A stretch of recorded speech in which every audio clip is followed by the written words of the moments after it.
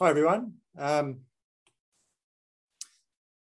told if you click on the view sign up in the top right and then choose side by side, I'm going to show my screen, which has a PowerPoint on it as well. So there we go. If you side by side, you can see the screen as well as me. Is that right? Yep, great. Okay, how about we pray? And then we'll come to look at this passage together. Let's pray. Heavenly Father, thank you that you're a God who speaks, that you keep your word, you keep your promises. When you say that you'll do something, you do it. Help us to see that today and to be encouraged to trust you all the more in our own lives. We pray in Jesus' name. Amen. Well, the conquest of the promised land, as described in the book of Joshua, is not your orthodox way of going to war. I remember, it's a while ago now, 2003, the Allied forces stormed their way into Iraq. This was the first time that warfare was shown on our television screens. And we saw tanks tearing across the desert, men in the latest combat gear, all with gas masks at the ready for those notorious chemical weapons. The troops were on high alert, and it was all covered by CNN. Well, when the Israelites went into the Jordan, across the Jordan River to enter into the promised land, they weren't led by the great warriors, but by the priests carrying the Ark of the Covenant down to the water's edge. And when they got to the edge of the Jordan River, God miraculously dried up the river so that the Israelites could get across from east to west.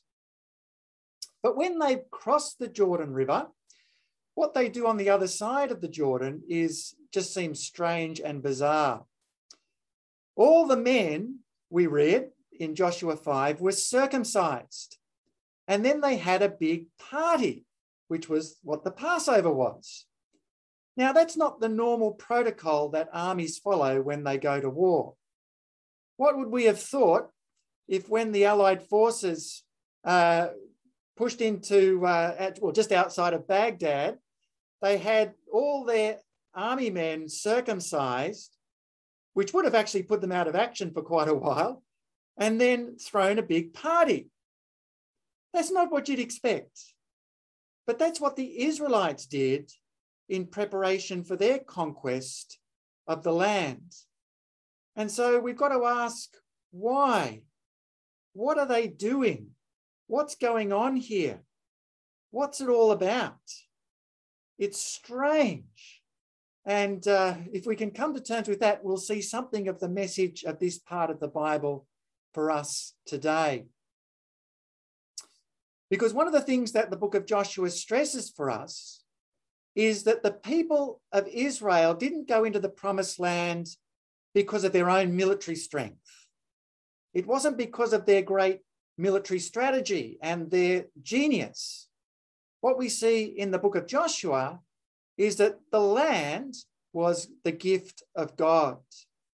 Right back in the opening of the book, this is what we saw. Joshua chapter 1, Moses, my servant, is dead. Now then, you and all these people get ready to cross the Jordan River into the land I'm about to give to them, to the Israelites. Notice the emphasis there. God is giving it to them.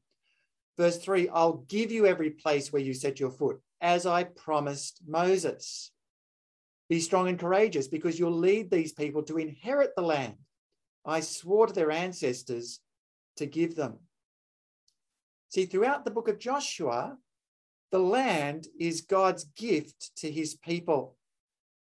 And it's according to what God has promised. See, from a human point of view, there was no way the Israelites were going to take the land. They'd been wandering in the desert for 40 years. The people who lived in the land, the Canaanites, they had the latest technology. They had fortified cities. They had iron chariots. The Israelites didn't have any of those things. And yet the Israelites had the promise of God, the promise that he was going to give them the land. That was a promise that God gave to Abraham. back in Genesis 12. God said to Abraham, after he traveled through the land, this land that they've been given, as far as the site of the great tree of Moreh at Shechem, at that time the Canaanites were in the land. So the Canaanites had been in the land for quite some time.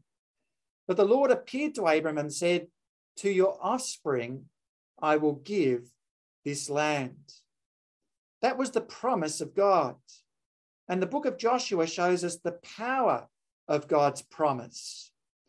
We've already seen in the book that God's promise put fear into the pagan prostitute Rahab in Joshua 2, so that she sided with God's people rather than the Canaanites. It's the same promise of God that put the fear of God into the Canaanite kings. That's what we just read at the beginning of chapter 5, verse 1. All the Amorite kings, another name for the Canaanites, the part of the Canaan, the Amorite kings west of the Jordan, and all the Canaanite kings along the coast heard how the Lord had dried up the Jordan before the Israelites until they'd crossed over, and their hearts melted in fear, and they no longer had the courage to face the Israelites. See, if the Israelites were going to take this land, it wasn't through their own strength, it wasn't through their own military genius, it was because their God was powerful to give it to them, to keep his promise. And therefore the implication, the message for God's people through the ages, including us today, is trust the power of God's promise. God's promise is powerful. Back in chapter 1 again, be strong and courageous because you'll lead these people to inherit the land I swore to their ancestors to give them. Be strong and very courageous. Be careful to obey all the law my servant Moses gave you. Do not turn from it to the right or to the left, that you may be successful wherever you go. Because it's God's promise that's giving the people the land, the response is to trust that promise, to obey the word of the Lord, to obey what God had given his people through Moses. And that's the context in which we come to these ceremonies that we see in chapter 5, the ceremony of circumcision and the ceremony of the Passover. Circumcision was the great sign of the promise that God gave to Abraham some 500 years earlier. The promise of the land was part of that promise, which was memorialized through circumcision. So back in Genesis chapter 17, God said to Abraham, the whole land of Canaan where you now reside as a foreigner, I will give as an everlasting possession to you and your descendants after you, and I'll be their God. See, there's the promise of the land once again. And then God said to Abraham, as for you, you must keep my covenant, you and your descendants after you for the generations to come. This is my covenant with you and your descendants after you, the covenant you're to keep. Every male among you shall be circumcised. You're to undergo circumcision. It will be the sign of the covenant between me and you. Notice there the word, the sign. Circumcision is a sign, a symbol, a visible symbol of this covenant that God is entering into. For the generations to come, every male among you who is 8 days old must be circumcised, including those born in your household or bought with money from a foreigner. Those who are not your offspring, whether born in your household or bought with your money, they must be circumcised. My covenant in your flesh is to be an everlasting covenant. Any uncircumcised male who's not been circumcised in the flesh will be cut off from his people. He's broken my covenant. See, this was the sign, the symbol of God's promise. And it was to be performed on every 8-day-old male throughout the generations. In this sense, you could, in a sense, call it a cut of kindness. It was God's kindness in his covenant that was being remembered through this cut. But there's an irony there, because if you don't have the cut in the flesh, you're going to be cut off from your people. It's the symbol of being one of God's people. If you didn't have that cut, you were to be excluded. And so in Joshua 5, we learn somewhat troublingly, that this whole generation of Israelites who've just come into the land have not been circumcised. Joshua explains in verse 2, at that time the Lord said to Joshua, make flint knives and circumcise the Israelites again. You may wonder how they can be circumcised again. Well, as we read on, it's not a second circumcision, but the second generation is being circumcised. Look at verse 3 again. Joshua made flint knives, circumcised the Israelites at Gibeath Ha'araloth, which we're told, well, we're not told, but down in the footnotes of the NIV, the Hebrew translates as, this place translates as Hill of Foreskins, and we're going to see why it becomes a mountain in a moment. This is why he did so. All those who came out of Egypt, all the men of military age died in the wilderness on the way after leaving Egypt. All the people that came out had been circumcised, but all the people born in the wilderness during the journey from Egypt had not. The Israelites had moved about in the wilderness 40 years until all the men who were of military age when they left Egypt had died, since they'd not obeyed the Lord. For the Lord had sworn to them that they would not see the land he'd solemnly promised their ancestors to give us, a land flowing with milk and honey. So he raised up their sons in their place, and these were the ones Joshua circumcised. They were still uncircumcised because they'd not been circumcised on the way.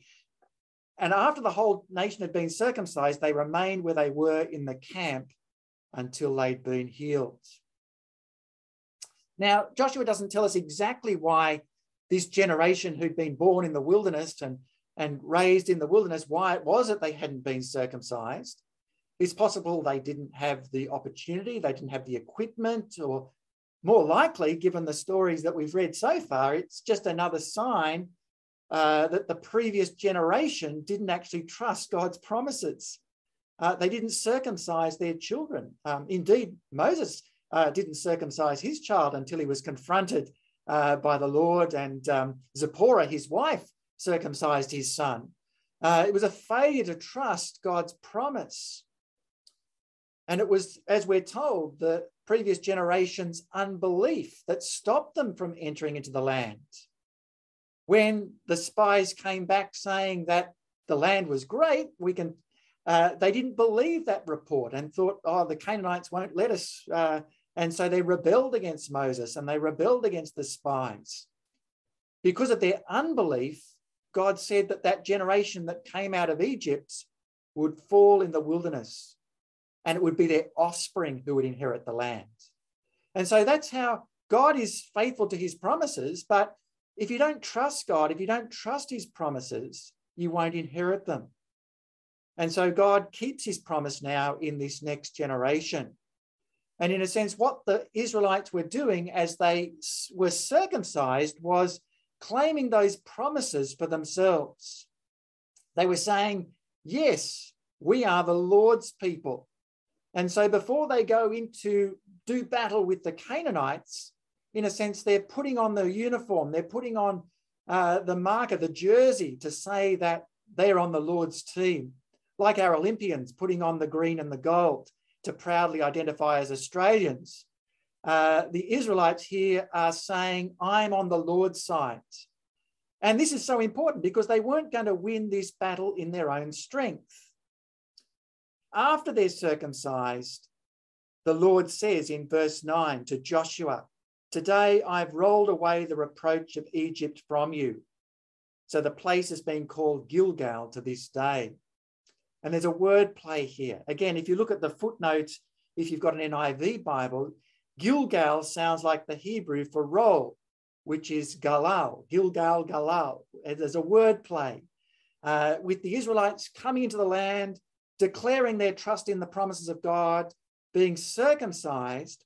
All those taunts, the way that the Egyptians mocked the Israelites, the way that they mocked their God.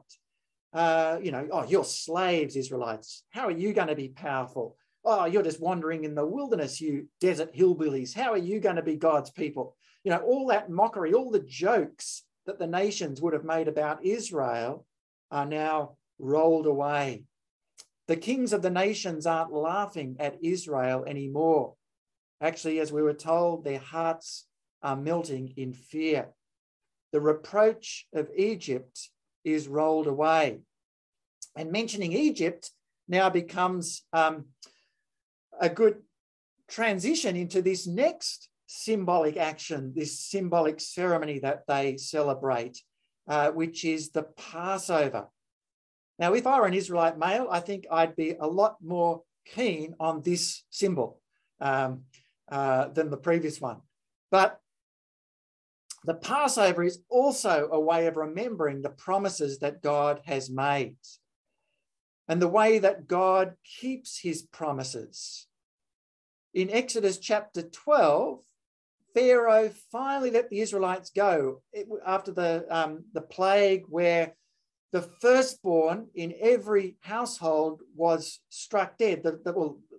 Every household that didn't have the blood of the lamb on the doorpost of the house. That's where the word Passover comes from. The angel of death came in through the city and passed over the houses that had the blood on the doorposts. But where there was no blood on the doorposts, the firstborn was struck dead. And that was the final blow that meant that Pharaoh let the Israelite people go. And the Israelites were to remember this great salvation by celebrating the meal annually. Successive generations were to remember this great act of God's salvation in overcoming the mighty power of Egypt. Like circumcision, the Passover was another sign or symbol of being one of God's people. It was a way of claiming those promises of God. And so what the people are doing here is, again, putting on the jersey, putting on the uniform, saying, we're one of the Lord's people. We're the ones whom God delivered from Egypt with a mighty hand. They're following God's instructions here in the book of Exodus. The Lord, Moses said to the people, commemorate this day, the day you came out of Egypt, out of the land of slavery, because the Lord brought you out of it with a mighty hand. Eat nothing containing yeast. Today in the month of Aviv, you are leaving. When the Lord brings you into the land of the Canaanites, Hittites, Amorites, Hivites, and Jebusites, the land he swore to your ancestors to give you, a land flowing with milk and honey, you are to observe this ceremony in this month. For 7 days, eat bread made without yeast, and on the 7th day, hold a festival to the Lord. Eat unleavened bread during those 7 days. Nothing with yeast in is it to be seen among you, nor shall any yeast be seen anywhere within your borders. On that day, tell your son, I do this because of what the Lord did for me when I came out of Egypt. This observance will be for you like a sign on your hand and a reminder on your forehead. See that word sign again? The Passover is a sign on their hand, a reminder on their forehead that the law of the Lord is to be on your lips. For the Lord brought you out of Egypt with his mighty hand. You must keep this ordinance at the appointed time, year after year. So that's what Moses had said, what the Lord had said through Moses. Now they're in the land, and it's the land flowing with milk and honey. 3 times in 2 verses, we're told they ate from the fruit of the land. So in verse 10, on the evening of the 14th day of the month, while camped at Gilgal on the plains of Jericho, the Israelites celebrated the Passover. The day after the Passover, that very day, they ate some of the produce of the land, unleavened bread, roasted grain. The manna stopped the day after they ate this food from the land. There was no longer any manna for the Israelites, but that year they ate the produce of Canaan. One of the interesting things in Exodus 12 is that before you celebrate the Passover, you need to be circumcised. Exodus 12, verse 48, a foreigner residing among you who wants to celebrate the Lord's Passover must have all the males in his household circumcised. Then he may take part like one born in the land. No uncircumcised male may eat it. And so there's the logic.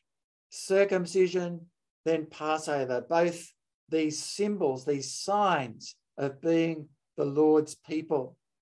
See, this is a huge moment in the Old Testament story, a huge moment in Israel's history.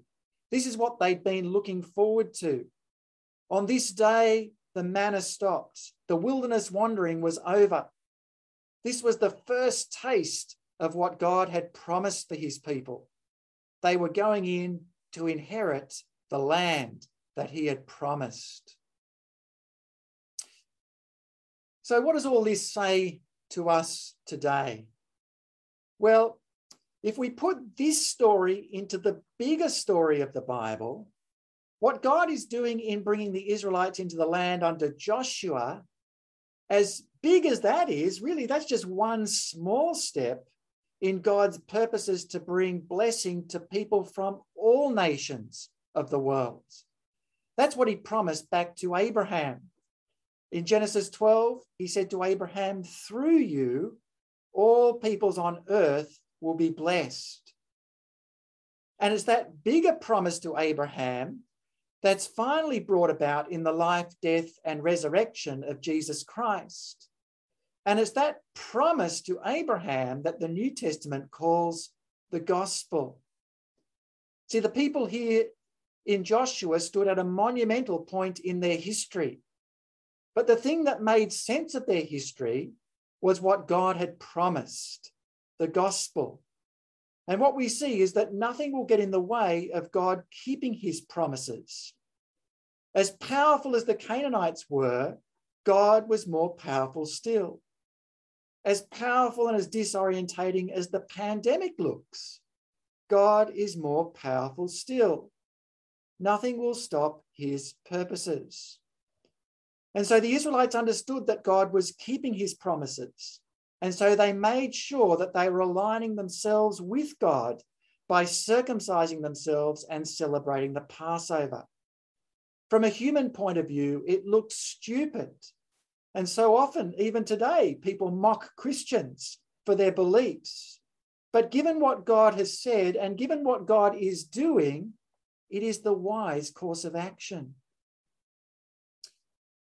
They were God's signs and symbols given to them. And so it made sense, if you were on the Lord's side, to do these things.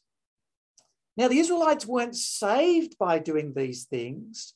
Throughout the Bible, in that reading we had from Ephesians 2, we're not saved by our works. God saved the Israelites out of Egypt by his power, by his grace. Ultimately, that looks forward to the greatest salvation that God achieved through Jesus, through his death on the cross, bringing salvation and blessing.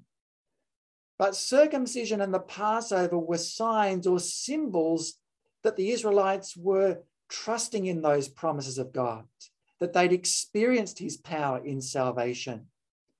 And so what the Israelites did in this passage is what God calls everyone to do today, to not to necessarily have circumcision and Passover, but to take hold of the symbols that God gives us, to align, well, more importantly, to align ourselves with God and what he is doing in the world, to put on the team jersey and say publicly, I'm on the Lord's side.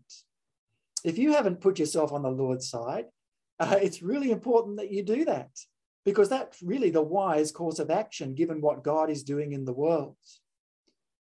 It's interesting for Christians, the signs and symbols of our salvation in Jesus are baptism and the Lord's Supper. Baptism is a sign of becoming a follower of Jesus. It's putting on the jersey. The Lord's Supper is we share the bread and the wine and remember God's great salvation to us in Jesus. And we look forward to being able to do that together again. Now, of course, you can be a Christian without the symbols. But it's a much bigger problem, this passage shows us, to carry the signs, to go through the symbols and not be a Christian. This passage reminds us that the Israelites who came out of Egypt had been circumcised, and yet they didn't inherit the promise because they didn't continue in obedience. And so this is where this passage challenges us as well. To not only claim the promises of God, not only to have the symbols, but to actually live out God's word in our lives, to continue to trust and obey God's good promises. Let's pray that we might do that. Heavenly Father, thank you for your kindness expressed to us in the gospel of the Lord Jesus Christ. Though we are rebellious, you do not give us what we deserve, but we've been forgiven through Jesus and his death. Help us to understand the times in which we live, between the first coming of Jesus and his second coming. We know that you're a God who keeps your promises amidst all the troubles and trials we face. You have set a day when you will put the world right. In the meantime, you are saving people from all nations. Help us to be people who trust your gospel. Help us to be people who proclaim your gospel promises. And as we look forward to ultimately taking the land and that promised land of heaven, help us to take time to reflect on our relationship with you as the Israelites reflected on your good promises in this passage. We pray that we might take it to heart and seek to live out your word for Jesus' sake. Amen. Thanks.